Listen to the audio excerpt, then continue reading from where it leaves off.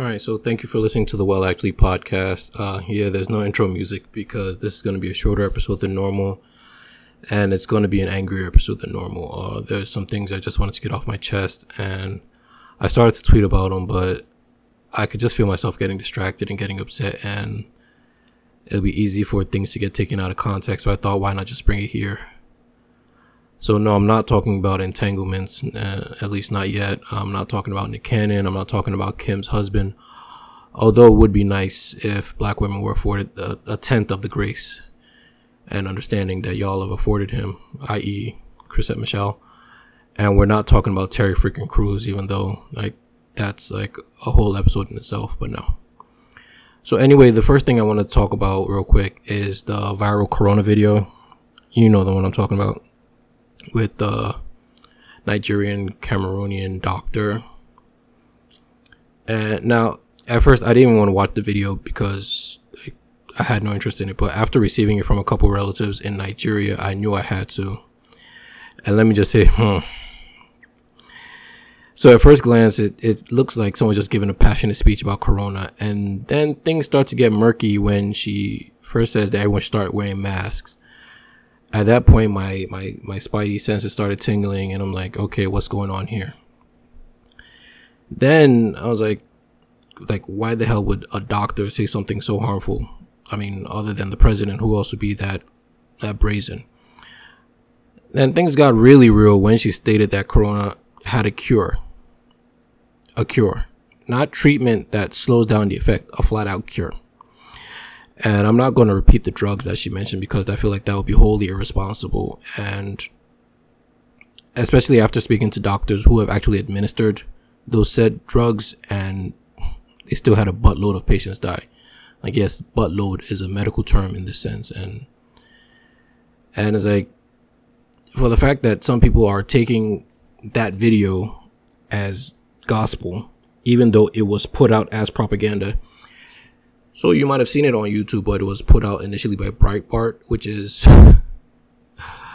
air quotes, news organization that makes Fox News look like Pulitzer Prize winning journalists. Anyway, so there are two sets of people I want to speak to. Don't hold me to that number, but I'll try. I know I said it's going to be short. So first is the conspiracy theorists who somehow take every piece of information and use it to buttress their points, even when it contradicts the last thing they said. For instance, when the pandemic started, it was all about how China's underreporting their numbers, which by any kind of logic would tell you that, oh, maybe the disease is more serious than we thought. Then all of a sudden, now you're saying the United States is overreporting their numbers. Really? I mean, obviously there's some discrepancy in numbers because, how do you know if someone died directly from Corona or Corona started system failure, and you don't know any of that, so don't even try to get all Doogie Howser on us. And then I kind of like how y'all quietly just stopped comparing the coronavirus to the flu, because you realize just how stupid that sounded. And for those of you who need numbers, to put that narrative to rest once and for all, there were 35,000 flu-related deaths last year. That's a lot. 35,000. As of this recording, there have been over 153,000 corona-related deaths. And that's with the country effectively shutting down for 3 months. And there's still social distancing guidelines and masks. Please wear your freaking masks. So for those keeping score at home, that would be a very weird game to play. But if you're keeping score, that's more than 4 times the flu fatalities. And we just passed the halfway point of the year. Then the other group of people I want to address are the people who apparently don't understand the scientific method.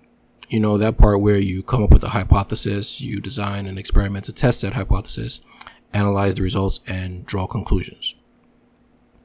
So how does this connect to the pandemic, you might ask? I'm glad you asked. Well, you might have noticed how, in official or medical information, they try to avoid using the name coronavirus because that's a broad type of virus. Remember SARS, MERS? Those are all types of coronaviruses. So COVID-19 is probably the more accurate name. And I suppose if you want to get technical, COVID-19 is the disease, SARS-CoV-2 is the virus. So you remember when they were calling it the novel coronavirus? Novel as in new, as in not previously identified. So you know what scientists do? They try to apply what worked in other similar diseases and adjust based on the results.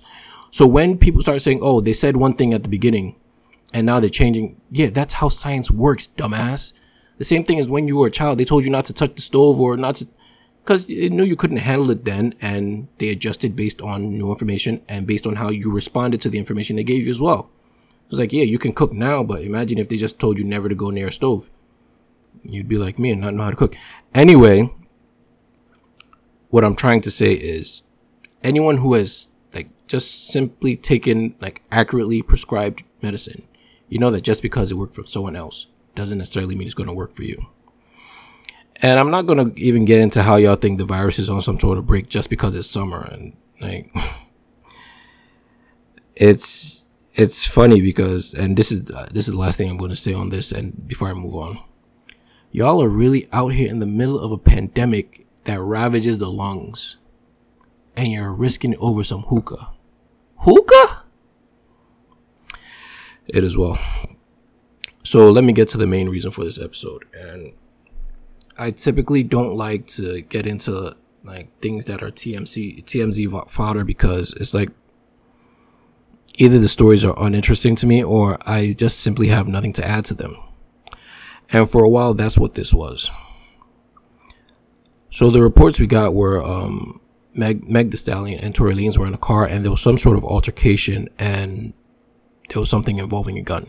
That's what we had at first. And then later details emerged, and the picture became clear that Meg was a victim in all this. And then it turns out she sustained bullet wounds in both her feet and required surgery. And from all indications, Tory Lanez was the one responsible. That's, like I said, from all indications. And as horrific as that sounds, like, that's not where the ugliness ended, not by a long shot. So what even sparked this whole thing was I saw Meg's, I guess there was like a recording of her IG live where she was where she felt like she had to explain herself and explain how she wasn't like a catalyst for the incident, where she wasn't like someone being violent as well. And I guess I'm also to blame in like when it comes to this, because like I didn't feel a need to like look into it or anything. But once I saw that, it was like it was like a very short video. It was like a 40-second video, and she spent half of it just trying not to break down and cry in the video. And I was like, it was tough to watch. And like I said, that's not where the ugliness ended. So now I'm going to address the idiots, assholes, and brain dead morons who thought that was a breeding ground for comedy. And surprisingly or not, depending on who you ask, the vast majority of the wannabe Dave Chappelles were black men. Yeah. And there might be some of you who are saying, damn, you can't take a joke. And I guess this episode is speaking directly to you. So I'm going to try to get through this without sounding too disgusted, but in case at this point I'm probably not succeeding. Well, if you're one of those people who deem it appropriate to make jokes about a likely incident of assault, I just want to explain why everyone you know should be ashamed of you. So first, we're gonna talk about the nature of these jokes, and they run the gamut of scumbaggery. Like it was a little bit of everything, just in case they wanted to make sure they offended everybody, basically. So we went from everything from how Tory Lanez was well within his rights to shoot Meg because of their size difference. Tory Lanez is 5'3", 120 pounds, and Meg the Stallion is 5'10", and therefore she's somehow mannish. And it's funny, and by funny I mean abhorrent, how black women are often the target of this kind of claims. And all you had to do is look at Serena Williams. She faced that and still faces that up till now. So now, this is where it gets especially despicable. Some folks were making the assertion that Tory discovered that Meg was a transsexual, and that not only provoked the shooting, but excused it. As if being transsexual makes violence acceptable. For the record, it does not. Like, in case you needed some sort of clarification there, it does not. And as if black trans or trans people of color don't have it already tough enough. Like, they have enough things to worry about, like how little anti-discrimination protection they have for things that are as basic as housing or employment. But now let me tell you why I think you should really feel like trash and reconsider all your life choices. When you were in your little chuckle fest with your bros and you're talking about how you're shooting chicks all summer, or just laughing at the jokes, there are some clear messages you were sending, knowingly and otherwise. Like, this is just the reality of the situation. So not only did you not find this disgusting, but you found it amusing. And the thing about humor, what we joke about, we normalize, and what we normalize, we excuse. So now you've signaled to people that you don't have a problem with this. And then to go along with this, now you might think it's just, hey, I mean, it's just a joke, but is it? All right, explain it to me. Just break it down. Like, what is it about a 25-year-old woman who has done nothing but have fun and spit bars? And I'm talking about bars, like no ghostwriting rumors. And that's not even to say, like, if someone else was writing her rhymes, that it would make it any, like, less tragic. No. Like, all she has done is like, she's a very bubbly person if you've watched anything that she's ever done. So what is it about her getting shot that induces laughter? Like, break it down to me. Like, explain it to me like I'm 5. Nothing? All right. So another group you've also signaled to is the, hey, I just slapped my girl around. Like, at least I didn't shoot her. So I'm good, right? Like, we're good, right? Because, I mean, if a bullet gets a laugh out of you, you obviously don't mind other forms of violence, right? Right? Silence? I didn't think so. And now the final group, which is probably the most impactful one, and this is the group that made me want to record this episode. So these are the women who have been or are currently experiencing domestic or intimate partner violence. And do you know what you've shown them? Not only that you're not someone that they can come to for help, support, safety, or empathy, but you've proven to them that the world at large simply doesn't care. But wait, they were jokes, right? Like, were they? So you really don't think there are people on your Instagram, Twitter, or like with that kind of experience? I mean, of course they do. Like, dumbass. And if you're one of those jokesters, I sincerely hope you are filled with the deepest shame that festers, and it manifests itself whenever you look in the mirror. Because at the end of the day, when we say Black Lives Matter, it means male, female, cis, trans, gay, or straight. Violence against a black woman by a black man should be met with the same ferocity as if it were done by a cop. And no, I'm not going black on black crime, because that's obviously a myth. But as the head of household that you so aggressively claim to be, whether biblically or hoteptually, your job is to protect, not put them at further risk.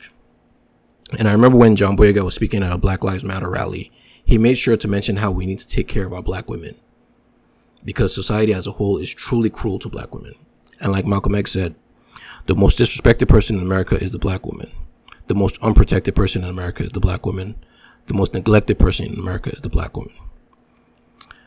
And also, like, if the statement Black Lives Matter annoys you, just go ahead and unsubscribe, because if the NFL and the Boston Red Sox can get on board with that, you have no excuse. Like, this is 2020. We're done explaining. Anyway, I'm done ranting, and I want to thank you for listening, whoever stuck around to the end. And I just want to tell every black woman listening to this that, I'm going to ride with you no matter what, even when it's no longer popular. I'll try and do this again under better circumstances, hopefully. Take care.